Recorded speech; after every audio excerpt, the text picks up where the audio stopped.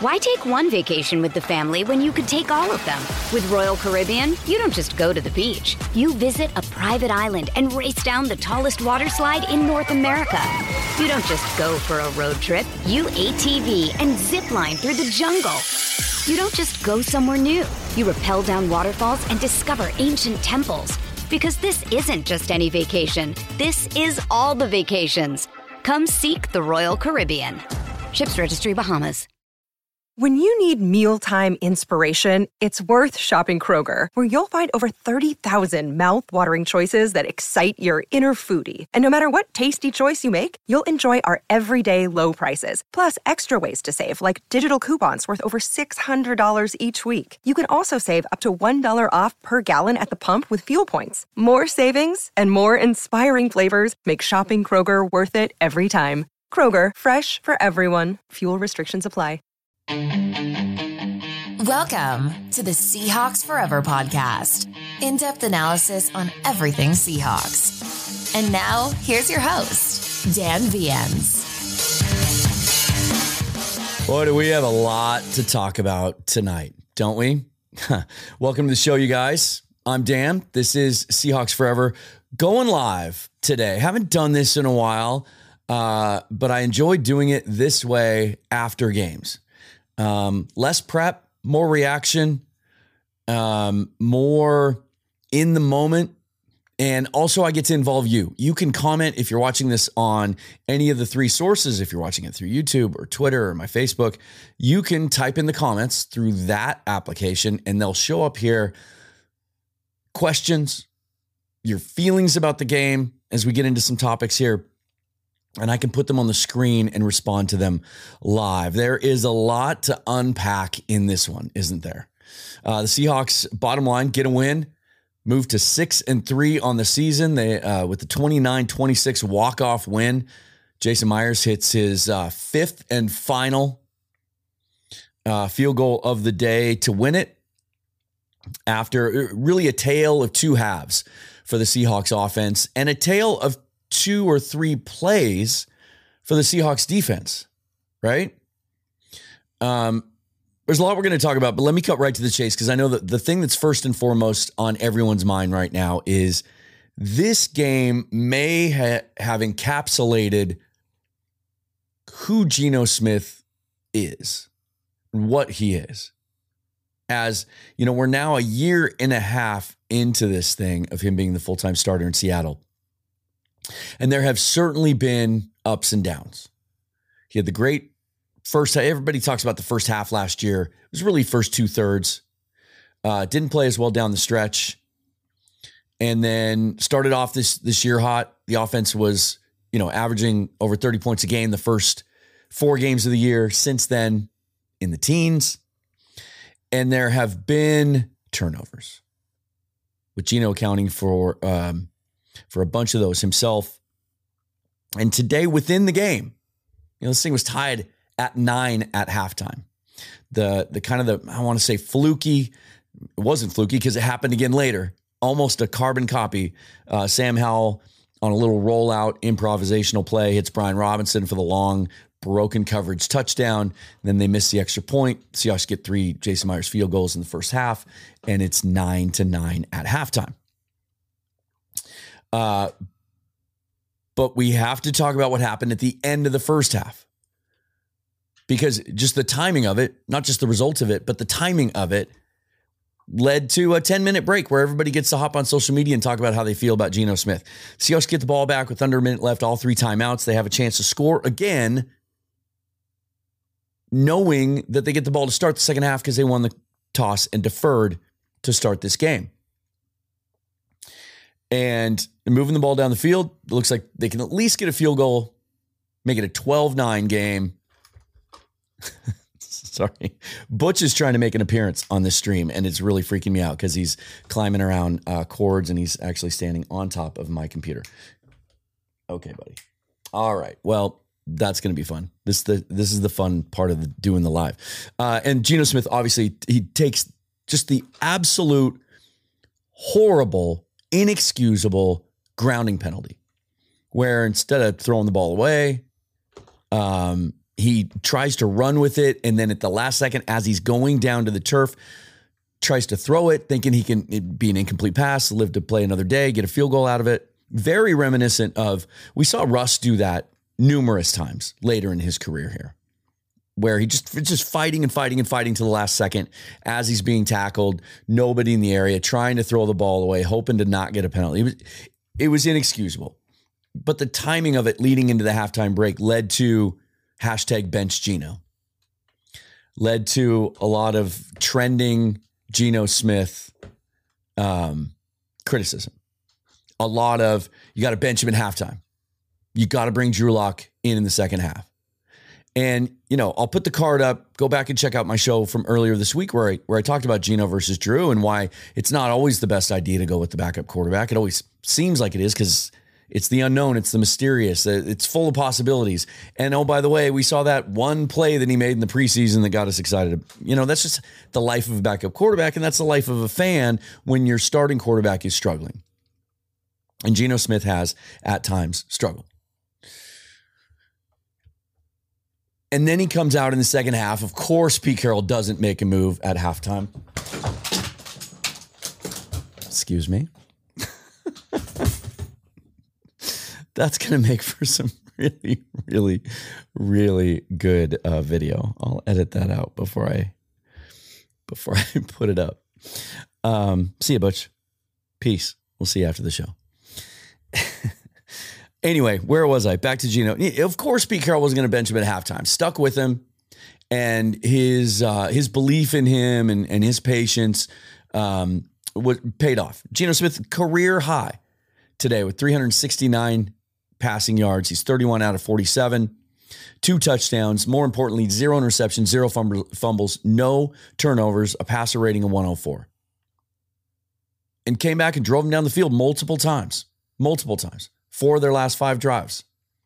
They scored. Hang on a second here. I bookmarked a stat here that I think Brady Henderson put up that I thought was really, really cool. I believe it was 4 of the last 5 drives. They scored. Oh, here it is. From field goals. Mookie put this up. 369. Geno Smith's 369 yards, a career high for him. Offense scored on 4 of its last 5 possessions. 20 points on 5 drives is terrific football, is what he said. I saw a lot of tweets after the game. Seahawks offense is back. To which I replied, can we just stop with always having to make definitive statements? We're 9 games into this, right? We technically, I'm going to treat this week as the midpoint. Okay. Going to have Jeff Simmons from Real Hawk Talk on the show tomorrow. We're going to assess this team at the midpoint. It's an odd number now. But we're 9 games into a 17-game schedule. We know more. I talk about this league being a week-to-week league, but it's each week we find out more about teams. And we find out more about how good their wins look or how bad their losses look or how maybe not bad their losses look or how unimpressive some of their wins look. You know what I'm talking about. And, we saw Cleveland go into Baltimore and beat the Ravens today in a matchup of the two top, the number 1 and number 2 defenses in the NFL. And it ends up being a high scoring game. Cleveland wins on a field goal, same way the Seahawks did, 33-31. So what does that tell you? The Seahawks beat the Browns, albeit without Deshaun Watson, although he didn't play particularly well today. And they got rolled by the Ravens. And then the Browns go on the road and beat the Ravens. So is that Browns win look better? If you were scoring this the way that the NCAA tournament, basketball tournament selection committee does, where you talk about RPI, right? And strength of schedule and quality of wins.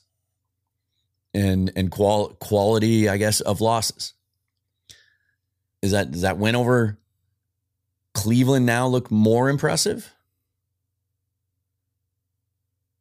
Does that loss against Baltimore look more like an anomaly?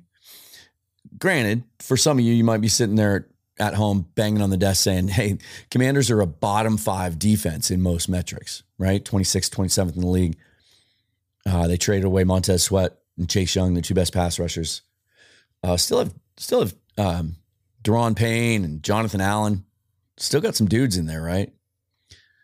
Although they lost Emmanuel Forbes, their outstanding cornerback, in the first quarter after a targeting call on Tyler Lockett, who thankfully checked out in the concussion protocol. We'll get to that in a minute because Tyler was huge today.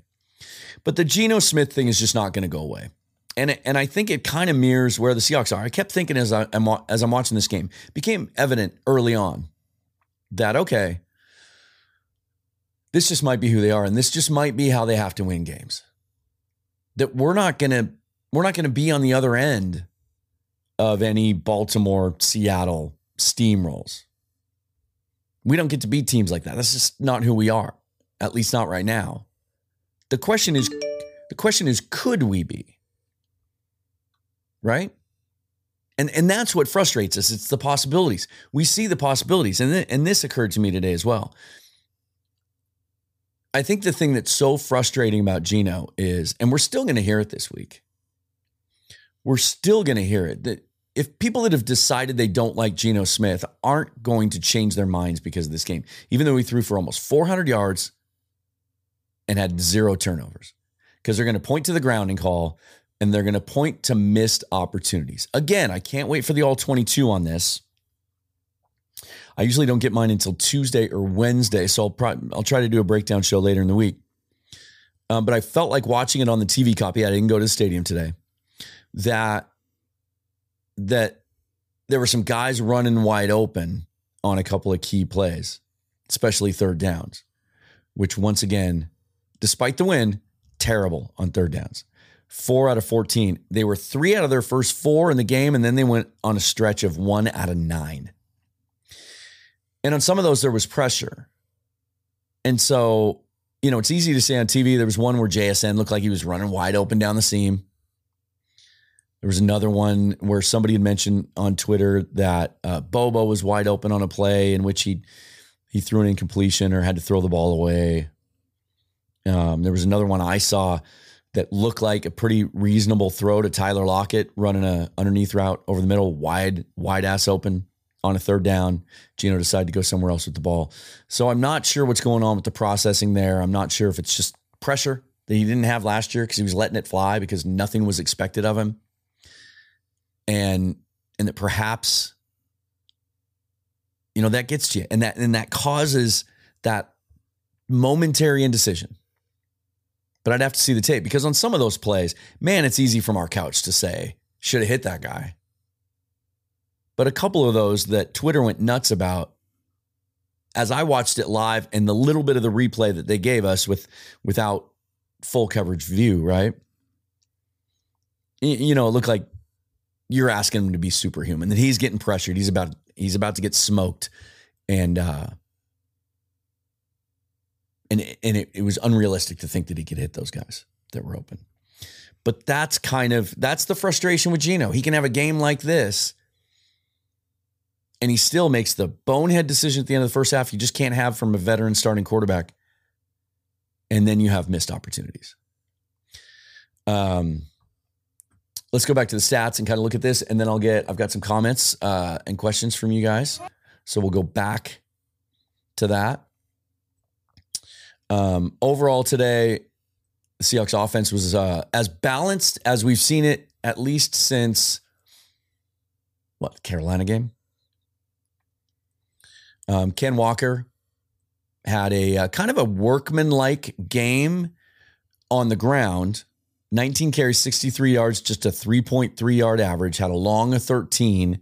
Seemed to be more like second half Kenneth Walker. A couple of plays where he tried to bounce it outside and improvise, but he was really putting his shoulder down, I thought, and running physical and trying to keep the ball between the tackles, hit the intended hole. But then he had the little check down catch for a 64-yard touchdown that really kind of turned this game around, gave the Seahawks the lead. Dynamic play. And I want to talk about that play for a second before I get to your comments, because I do think it's a good example of how, and I was going back and forth with someone on Twitter about this, about how lucky Geno got that he just happened to check it down to one of the best running backs in the league who did the rest of it himself and ran for a touchdown. And my argument to that, or my counter to that, was you can't cherry pick like that. You don't get to have it both ways. You don't get to criticize every single time you think he misses a throw that's there and then not give him credit for a play that, while it looks easy, quote unquote, as a check down, he did everything to make that play happen. He saw the coverage. He checked out of the play they had called. He audibled to a new play. When his first read wasn't there and he was getting pressure, he moved around the pocket a little bit and got the ball out to Kenneth Walker. Taking the check down is something Geno hasn't done well this year. It's been one of his major problems. He's had a little bit of Russell Wilson disease of foregoing the easy play, always looking for the deep downfield throw, sometimes when there's too much pressure to make that happen. So you can't, I don't think, I just don't think you can have it both ways, where you rip him every single time you think that he should be able to throw a 60-yard ball with pressure because that guy's wide open, and not give him credit for making that play happen, getting the ball to the right guy in space, and then that guy takes it for a touchdown. Even if that had been a 15-yard gain for a first down, would have been an outstanding play on Geno's part. You can't take away from him that Kenneth Walker then made it into an explosive and scored on it. Before we get to some of the other stats and thoughts on some other things, including DK Metcalf having a very Geno Smith-esque day. I'll explain that in a minute. Let's get to some of your comments here. How's it going, guys? Badass 1G, first time catching me live. Yeah, I haven't done live since right around the draft. I actually got banned from it on YouTube for 90 days because I stepped over the trademark line there when I was live streaming the draft. And then I just got into where, I wanted the videos that I was posting to be clean, produced, well produced, but I like the live stuff, and I tease lives a lot during the week. I think during the week though, people have other things going on in their lives, and it just doesn't catch on. But after games makes all the sense in the world, and I like doing just the impromptu way. I have very few notes, just kind of going off of my thoughts as I watch the game live, and then your questions and comments. Here we go. 16-bit blocker. Mafe is a legit beast. 7 games in a row now with the sack. That is a franchise record. He had 5 total tackles, 4 solo, the sack, a tackle for loss, a pass defensed, and a QB hit. And damn near got to the last touchdown that Sam Howell threw to Antonio Gibson. I don't know how Howell got, I think I tweeted, I was pretty proud of myself for this. And sometimes I don't know what it is. I don't know. Side note, I don't know how after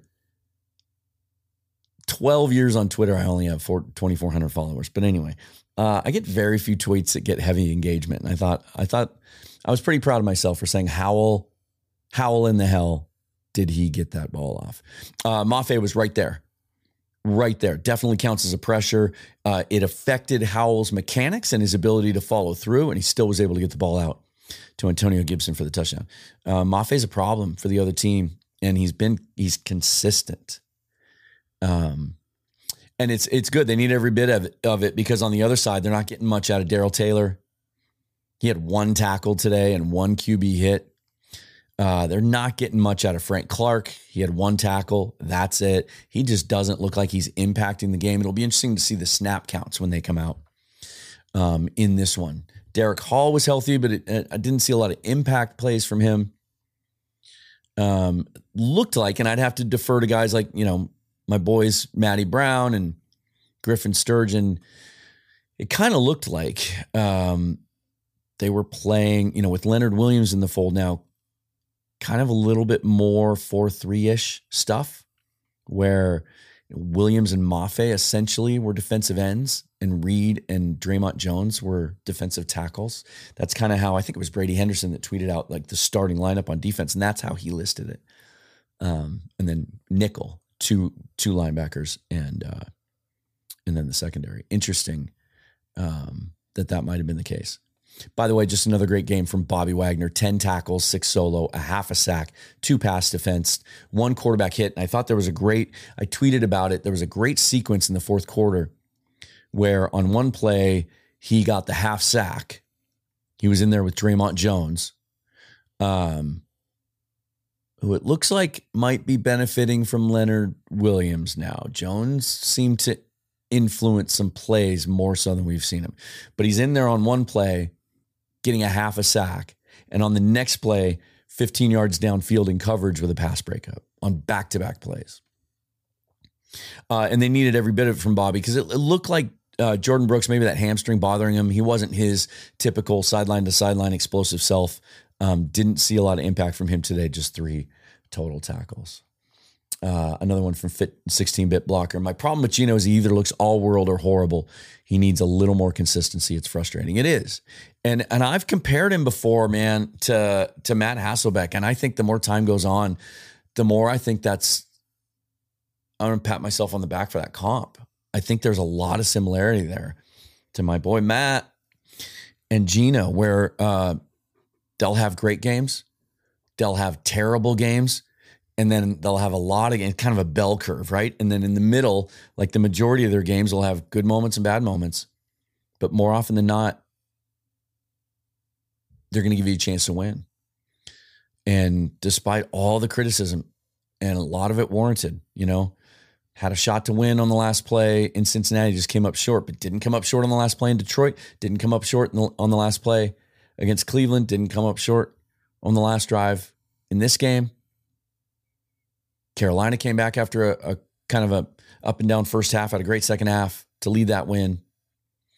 So I think this second half says a lot about Geno because coming off 3 straight really bad games, and then the way that first half ended, for him to come out in the second half and play the way he did, he was the best player on the field for the Seahawks in the second half.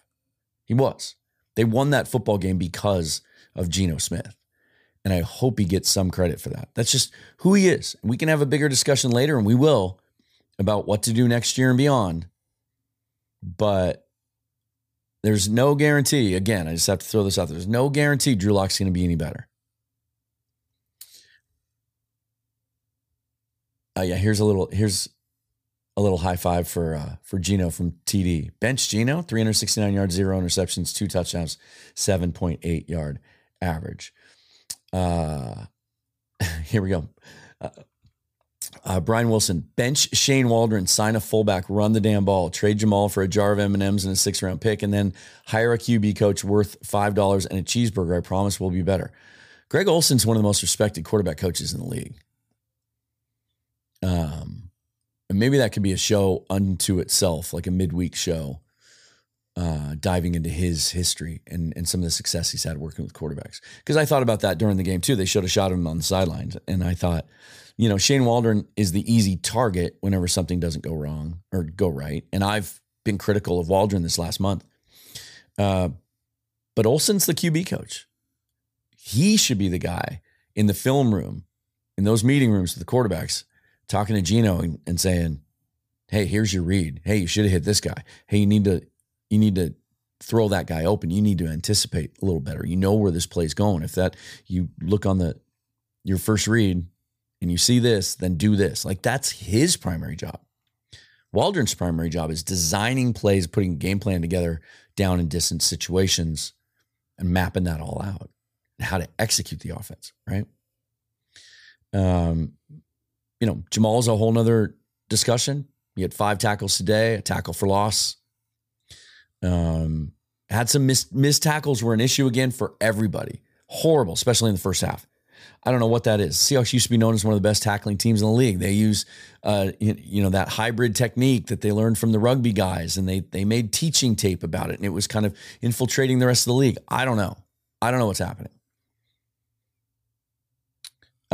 Also another outstanding game from Devin Witherspoon. Mark Sanchez just couldn't stop talking about him. 5 tackles, 3 passes defensed.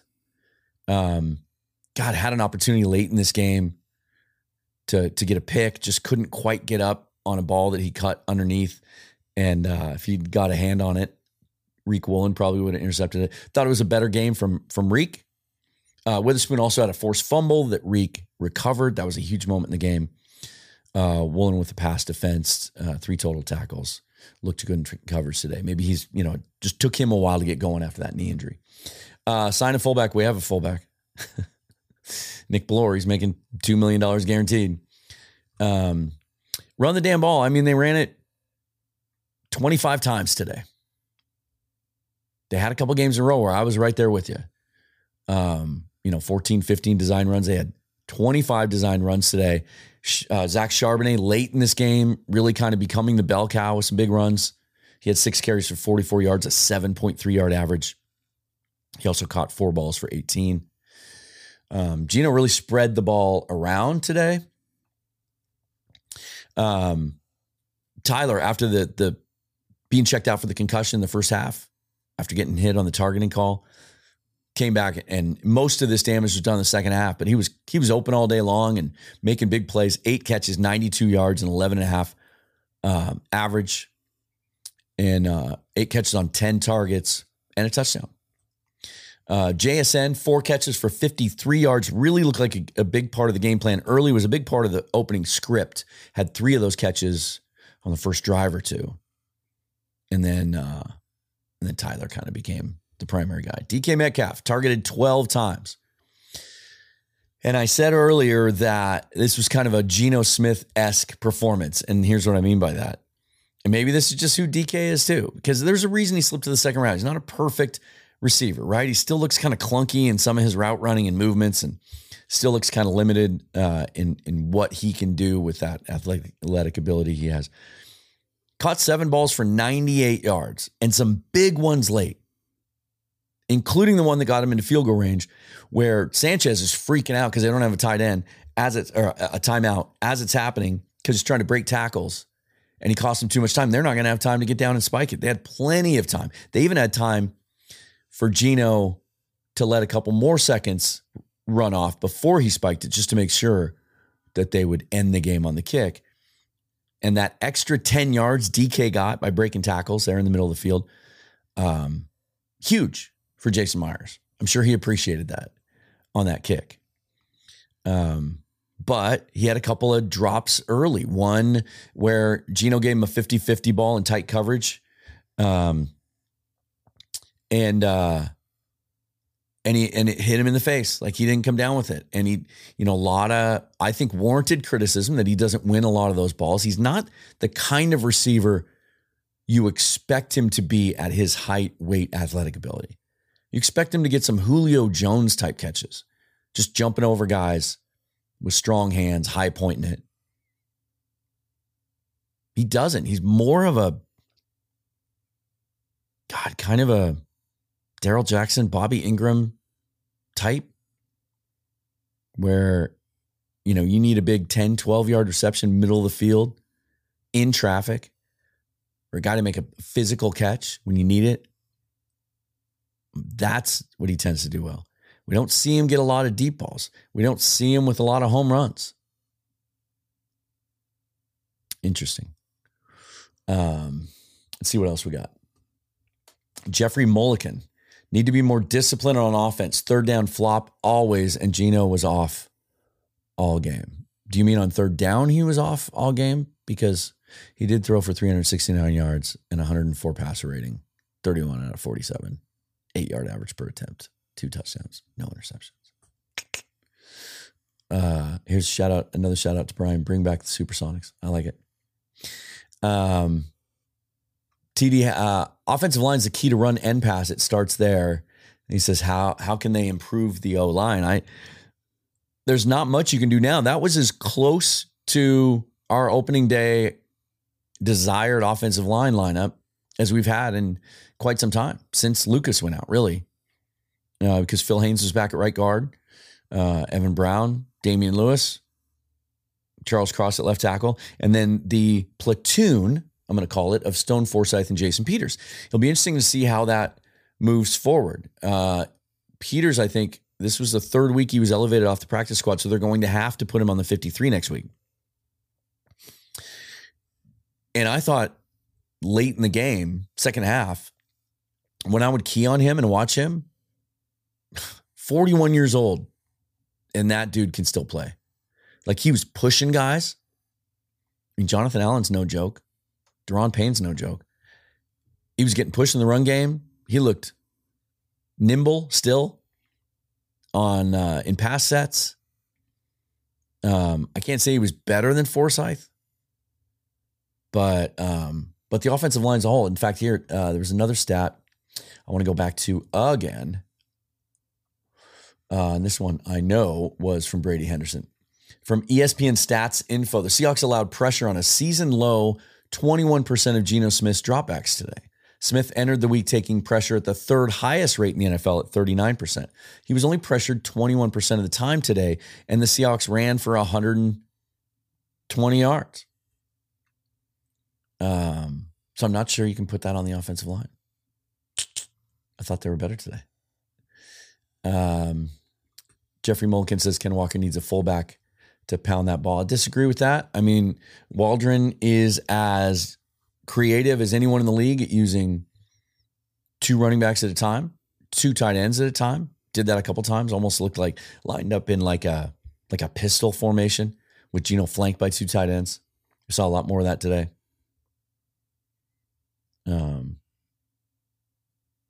Yeah, interesting that another one from Brian, and I think he made this comment before I talked about Jason Peters.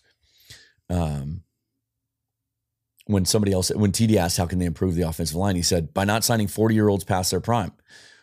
I thought Jason Peters was really good today. And I think if you go back and watch the tape, you'll see that he was.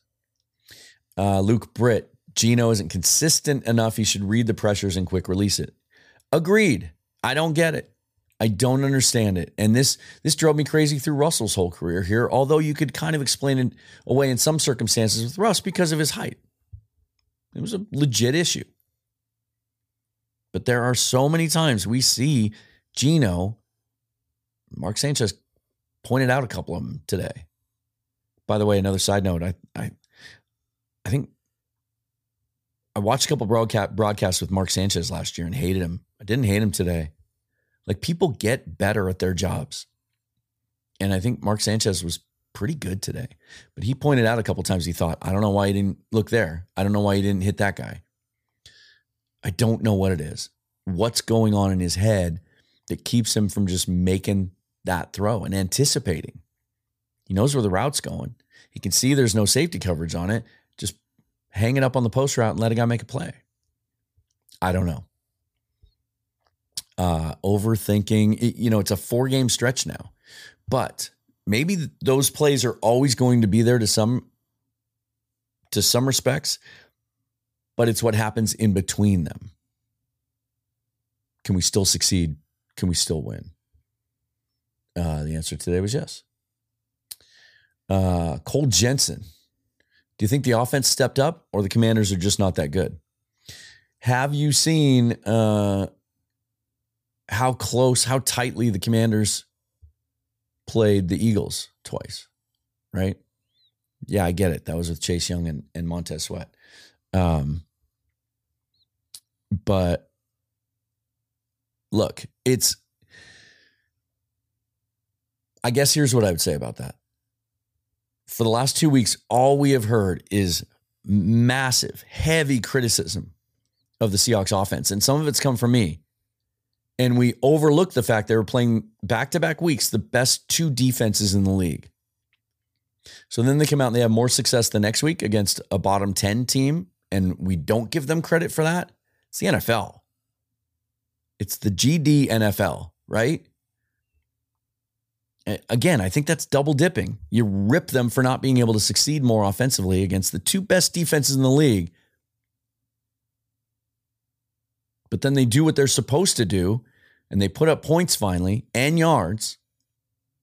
And it's, the team's not good enough. I mean, we're going to find out, right? We're going to find out a lot more in 2 to 5 weeks. That gauntlet, my goodness. Let me see if I can pull this one up on Twitter as well, because speaking of that, and speaking of double dipping and just trying to have it both ways, got into it with a guy. This guy, Joe Schmo Real on Twitter, doesn't want to give the Seahawks any credit today for what they did on offense because Washington has since dismantled their defense.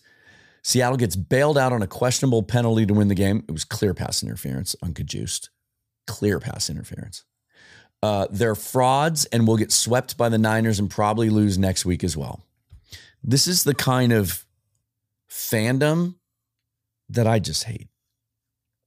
And I think it's all bred by the hot take culture, what is proliferated on sports talk, television, and radio these days, is everything has to be such a definitive comment.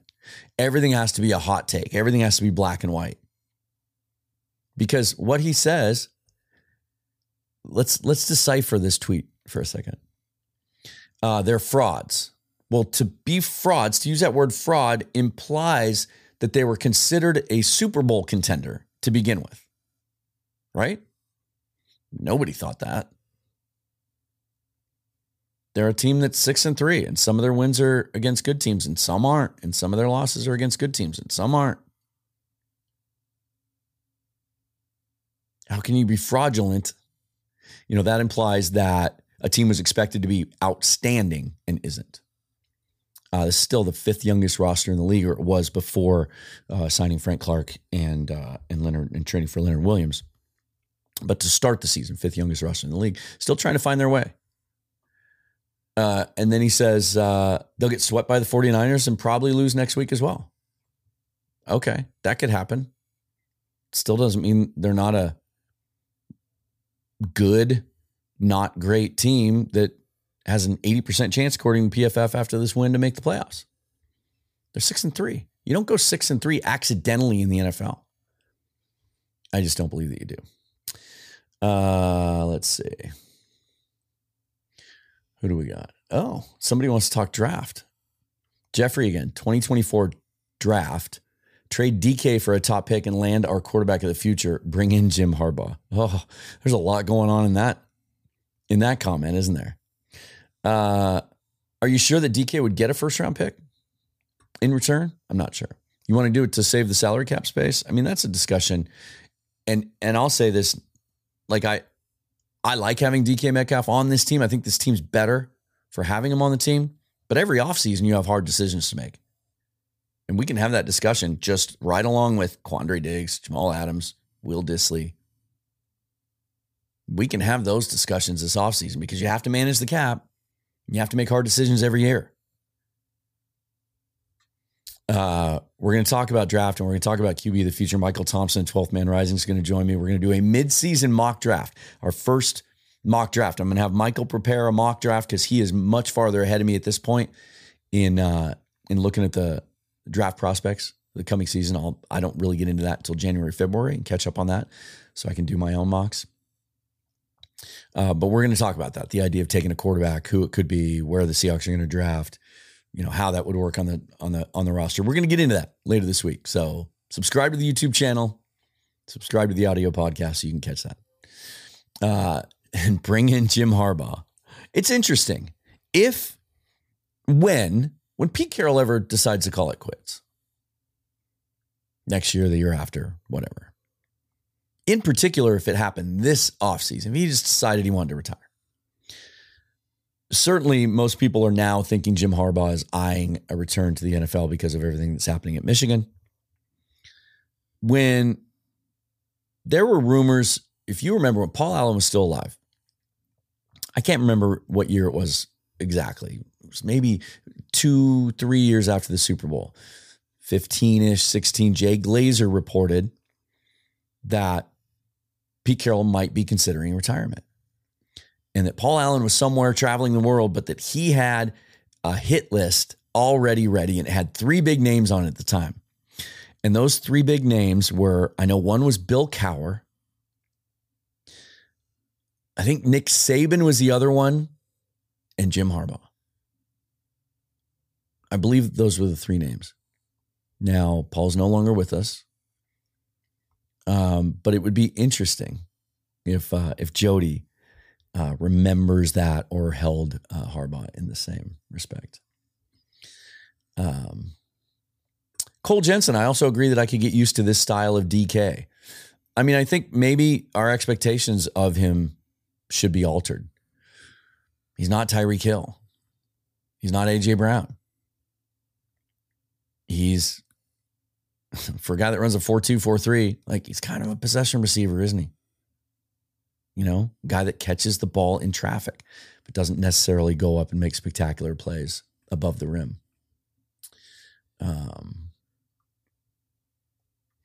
Hopefully Abe Lucas can come back soon from T-Money. We should know more this week, right? He keeps talking about how he's closer. My whole thing on Abe Lucas is don't bring him back until or unless he's 100% healthy. And if he doesn't get to 100% healthy, just redshirt him, to use a college term.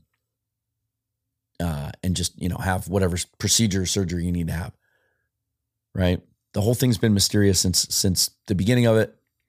Does that indicate some sort of degenerative or potentially long-term issue? Like, just get it fixed. And don't rush him back. Because I think if you go back and look at the tape, and I know they've got some things coming up, right? You'd much rather have Abe Lucas against the 49ers and the Eagles and the Cowboys if he's healthy. Donald Carpenter with an optimistic post. The nucleus is there on both sides of the ball. I still believe that. The question is, do we have enough blue chip players to be a contender? Or are we still maybe one more good offseason away? We added some this year. Devin Witherspoon certainly is one of them. If they can re-sign Leonard Williams, they've added him to the mix. We feel a lot better about that defensive line now than we did on the opening day 53-man roster, don't we? They got some decisions to make on the offensive line next year. Both guards are going to be up contract-wise. There's a nucleus there. There's a lot of things. I think if John Schneider retired this offseason, Jody Allen would get a crap ton of phone calls and emails and resumes. There'd be a lot of interest in this roster. TD Sherm needs to have a talk with Reek. I don't know what that's about. I thought Reek looked good today.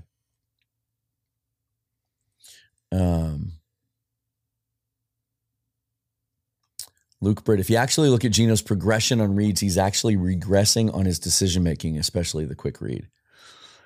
It sure seems like it, doesn't it? And, what is it? Why is that? Is that teams figuring out his tells, teams figuring out his tendencies and working concepts into their coverage that give him pause? I don't know. Nathan Church loved the throws on the last drive, took advantage of the middle of the field and hit Metcalf on time. He did. And, I tend to think, and they went, we saw a couple opportunities in this game where they went tempo, end of the first half, and then certainly end of the game. And I've been saying this for a while. I wish they would do that just at different points throughout the game, because I think I tweeted early in the second half, oh, this is what the offense looks like when it gets into rhythm. Really good pass mix balance. And Geno seemed to get into a rhythm. We were sustaining drives, even though we were stinking it up on third down. But I bet if we went and looked at the numbers, dove a little deeper, they were just doing pretty well on first and second down. What do we got here? Yeah, Rockman Drums. I was yelling, throw the effing ball, Geno, so many times today. Same. But again, without seeing the all 22, I sound like coach after the game, right? Well, I'll have to watch the tape. It's hard to tell from the TV copy sometimes. why he might not have gone a certain way. 16-bit blocker. I always told my players 2 advantages on offense. You know the snap count and what the play is. Huge advantages.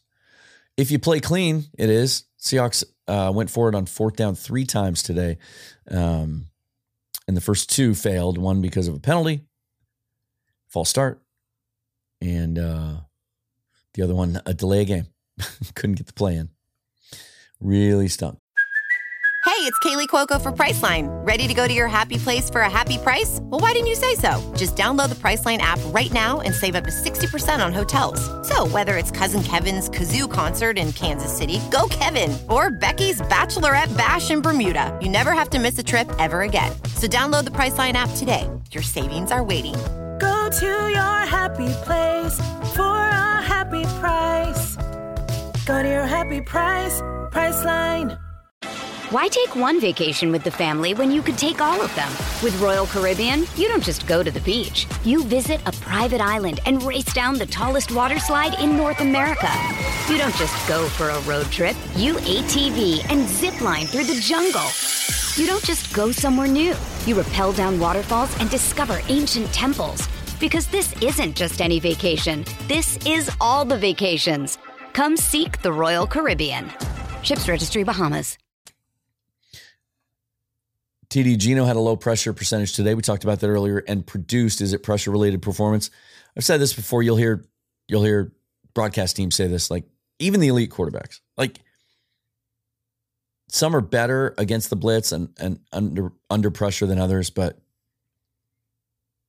if you can pressure a quarterback, you're always better off as a defense. And but yeah, I do think he went up against a very, very good Cincinnati defense on the road. And then the 2 best defenses in the league in Cleveland and Baltimore. I mean, that was 3 back-to-back weeks. And he got a little bit of a break. And he settled in the second half. Now we need to see him continue that. If we're going to feel good, I guess if we're going to kind of wrap this thing up, there's a couple more you want to get to, though. Love the comments, you guys. Really love it. If we're going to have an opportunity at all in that 4-game stretch, 49ers, Cowboys, 49ers, Eagles, I think is how it goes, or is it the other way around? Those 4 teams in 4 weeks. If we're going to have an opportunity to, in any way, shape, or form, just avoid being swept during that stretch, really would like to see Gino have back-to-back performances like this. Now come out and build on this second half against the Rams down at SoFi. Very, very, very important. And we'll dig into that. Hoping to get Jake Ellenbogen back on the show. We had him on before the opener. And some of you will really enjoy that because if you remember his predictions on what the Rams and Seahawks were going to do, we'll get his thoughts on where it stands now at the midpoint. And this is a really, really important game coming up for the Seahawks because of what follows. And the Rams always give them problems. Divisional games are always tricky. By the way, looking around the division, we've talked about it's a week-to-week league. We've talked about how we find out more about teams each week. I think the San Francisco 49ers answered some questions today, right? 3 straight losses heading into the bye, issues on defense, criticisms of Steve Wilks, the defensive coordinator there. They trade for Chase Young. Brock Purdy had a couple of back-to-back poor games leading into the bye. They travel to Jacksonville, play the 6-2 Jaguars, and roll them. Roll them the same way that the Ravens took the Seahawks to the woodshed last week. 34-3. Purdy with 300 yards and 3 touchdowns. McCaffrey's consecutive game touchdown streak came to an end despite at the end they were trying to run the score up by getting him a touchdown. Big game, couple big plays from George Kittle. So it looks like I want to take a look at their box score. I wanted to see what kind of impact Chase Young had in this game.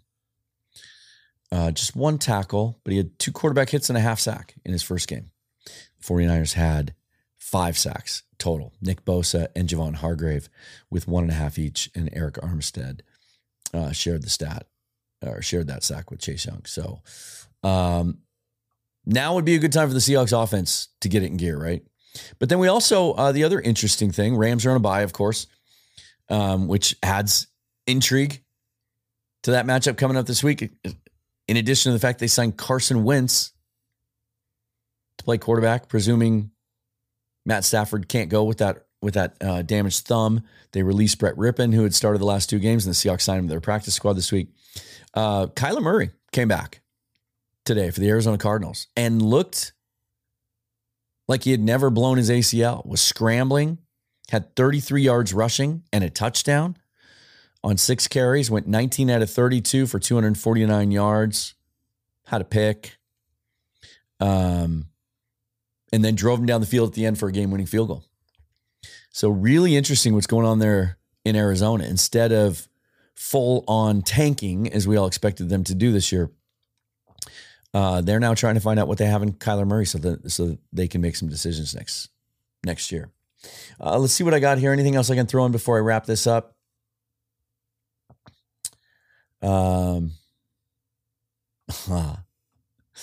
Matty Jack, why doesn't Seattle use more screenplays with our dynamic backs? I don't know. Probably because we're terrible at it. I tweeted this out early in the game when they failed on yet another screen pass. It doesn't matter who the quarterback has been over the years. It doesn't matter who the play caller has been, the head coach, mostly under Pete Carroll, because I think they were a good screen team under Mike Holmgren. He was a big part of that West Coast offense, right? For whatever reason, man, they just can't. The screen is just not a weapon for the Seahawks. And it's a damn shame because they do. They have 2 dynamic running backs, 3 now that Kenny McIntosh is back, although he was a healthy scratch. He was inactive for this game. It's a timing thing. It's a play design thing. Maybe it's an offensive line thing. Maybe the type of offensive linemen we have I don't know. It drives me crazy. They're getting better at the wide receiver screen part of it with JSN. And early in this game, they did have a successful screen pass to our old friend Will Dissly, who we haven't heard from in quite a while. For a 16-yard gain, little inside screen that I thought was cool. So maybe there's some little signs. But that's been a real frustration. It's been since what? Remember the John L. Williams days? How dangerous he was on screen passes. That's going to do it. I'm going to wrap this up at 51 minutes. Thanks to all of you for tuning in. If you missed any part of this, it'll post to the YouTube channel. Hit that like button. Subscribe to the channel. Follow me on Twitter at Seahawks Forever. Buy me a coffee or a beer. That link is in the description. And like I said, coming up this week, Jeff Simmons tomorrow. Really looking forward to talking with him. Love his analysis. He's one of those guys that's capable of balancing his emotions, it appears, and seems like, and his head and his heart. Hold on. And so looking forward to that. And then midweek, Michael Thompson, we're going to do our first mock draft. We're going to look ahead and we're going to address the elephant in the room. Is it time for the Seahawks to draft a quarterback? Should that be with their first pick? And who might that be? I have some strong thoughts on that. And Michael will put together a draft for us that I'm sure will be compelling. And then later in the week, again, hoping to have Jake Ellenbogen from the Rams side of things on so that we can preview the game. And if I have time to do a fourth show, try to get in some all-22 tape and break down some of those plays that people thought Geno left on the field again this week. The Seahawks are 29-26 winner, 6-3, still tied for first place in the NFC West, despite the fact the sky is falling and everything's terrible. Thank you for watching.